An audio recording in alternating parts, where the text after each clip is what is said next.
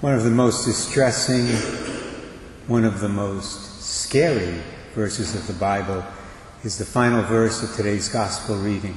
But when the Son of Man comes, will he find, according to the World Population Review, 2.8 billion people on planet Earth right now claim to embrace some form of Christianity. I know that because I looked it up the other day.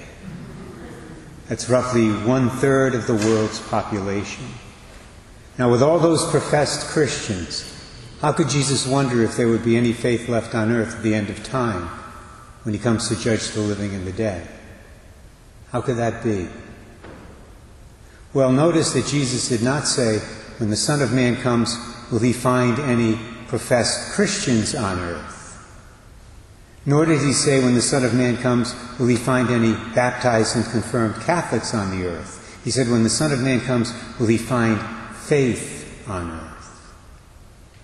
See, this passage is a warning to us and to everyone else who claims to be a follower of Christ. It's a warning not to water down the faith.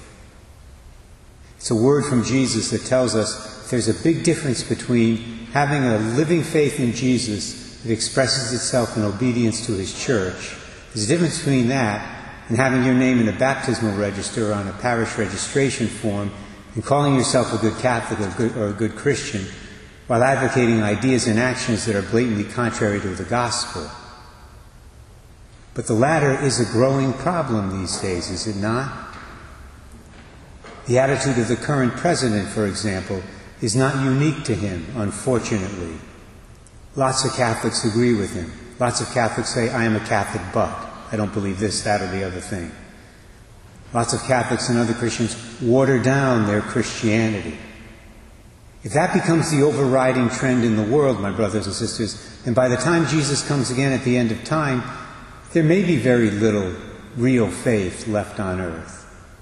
Although there may be a lot of baptized people and confirmed people around who claim that they follow Jesus.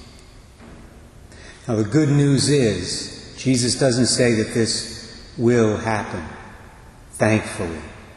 Just indicated that it could happen and that it might happen.